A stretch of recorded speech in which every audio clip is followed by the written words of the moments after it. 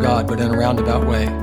I call this devotion, The Last Shall Be First. I never stood in a line of Christians at a potluck when someone thinks he is the first one to quote Matthew 19:30, which says, "Many who are first will be last, and many who are last will be first."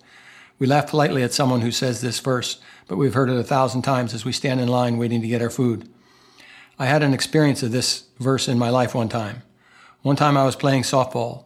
We were to choose 2 team captains, and I was one of those chosen to be a captain. I lost a coin flip to who chooses the first player, and my opposite number chose the best player on the field. When it was my turn, I felt the Lord telling me to choose the people who were always chosen last. My opponent kept choosing the best players, and I kept choosing those who always got chosen last. We played the game, and it ended after 9 innings. Now, I imagine you're expecting me to say that we had a Pentecostal miracle, and we crushed our opponent, but the opposite was true. We were soundly defeated, but that day I made many new friends and encouraged some people who were usually chosen last, but rarely got any sort of encouragement. Truly on that day, many who were last became first. Now it is like this with God. He chooses the least talented players who are available and faithful, so that when the game is over, he gets the glory and not us. God will always be victorious in the end. God's way of doing things is the last shall be first. Strive to be a servant who seeks no glory for yourself. Try to remain in the last position. We don't need to be somebody in the first position to get credit for impacting people's lives. You are already somebody. And you don't need big titles, fancy clothes, fancy car to be somebody. You're already somebody in Christ Jesus. If God promotes you, you can accept it. But if ego is leading, there is trouble ahead for you. The great missionary to China, Hudson Taylor, who started the China Inland Mission, by the time of his death, there were 750 missionaries serving in China.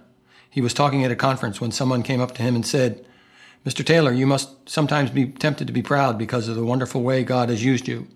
I doubt if any man living has had a greater honor." Taylor remarked, "I often think that God must have been looking for someone small enough and weak enough for him to use, and that he found me." Jim Cymbala of the 16,000-member Brooklyn Tabernacle Church said during a time of struggle in his life, "That evening when I was at my lowest point, confounded by obstacles, bewildered by the darkness that surrounded us, unable even to continue preaching, I discovered the astonishing truth. God is attracted to weakness. He can't resist those who humbly and honestly admit how desperately needy they are. Our weakness, in fact, makes room for his power." During the Great Welsh Revival of 1904, many of the meetings were held by a man named Evan Roberts. Roberts led most of the meetings by prayer rather than preaching. When the noted Bible expositor Dr. G. Campbell Morgan and other distinguished churchmen came from London to observe the revival, they could not get in the building due to the crush of people, but they were able to hear Evan Roberts pray, and what they heard was, "Lower, Lord, take us lower, Lord." 1 Corinthians chapter 1, verse 27 to 31 says, "But God chose the foolish things of the world to shame the wise. God chose the weak things of the world to shame the strong. God chose lowly things of this world and the despised things, and the things that are not, to nullify the things that are, so that no one may boast before him. Let the one who boasts boast in the Lord. But many who are first will be last, and many who are last will be first. Let us strive to be last, so Jesus will be first." Amen. Father, help us to maintain a proper view of our role in life, especially those of us that are leaders, Lord.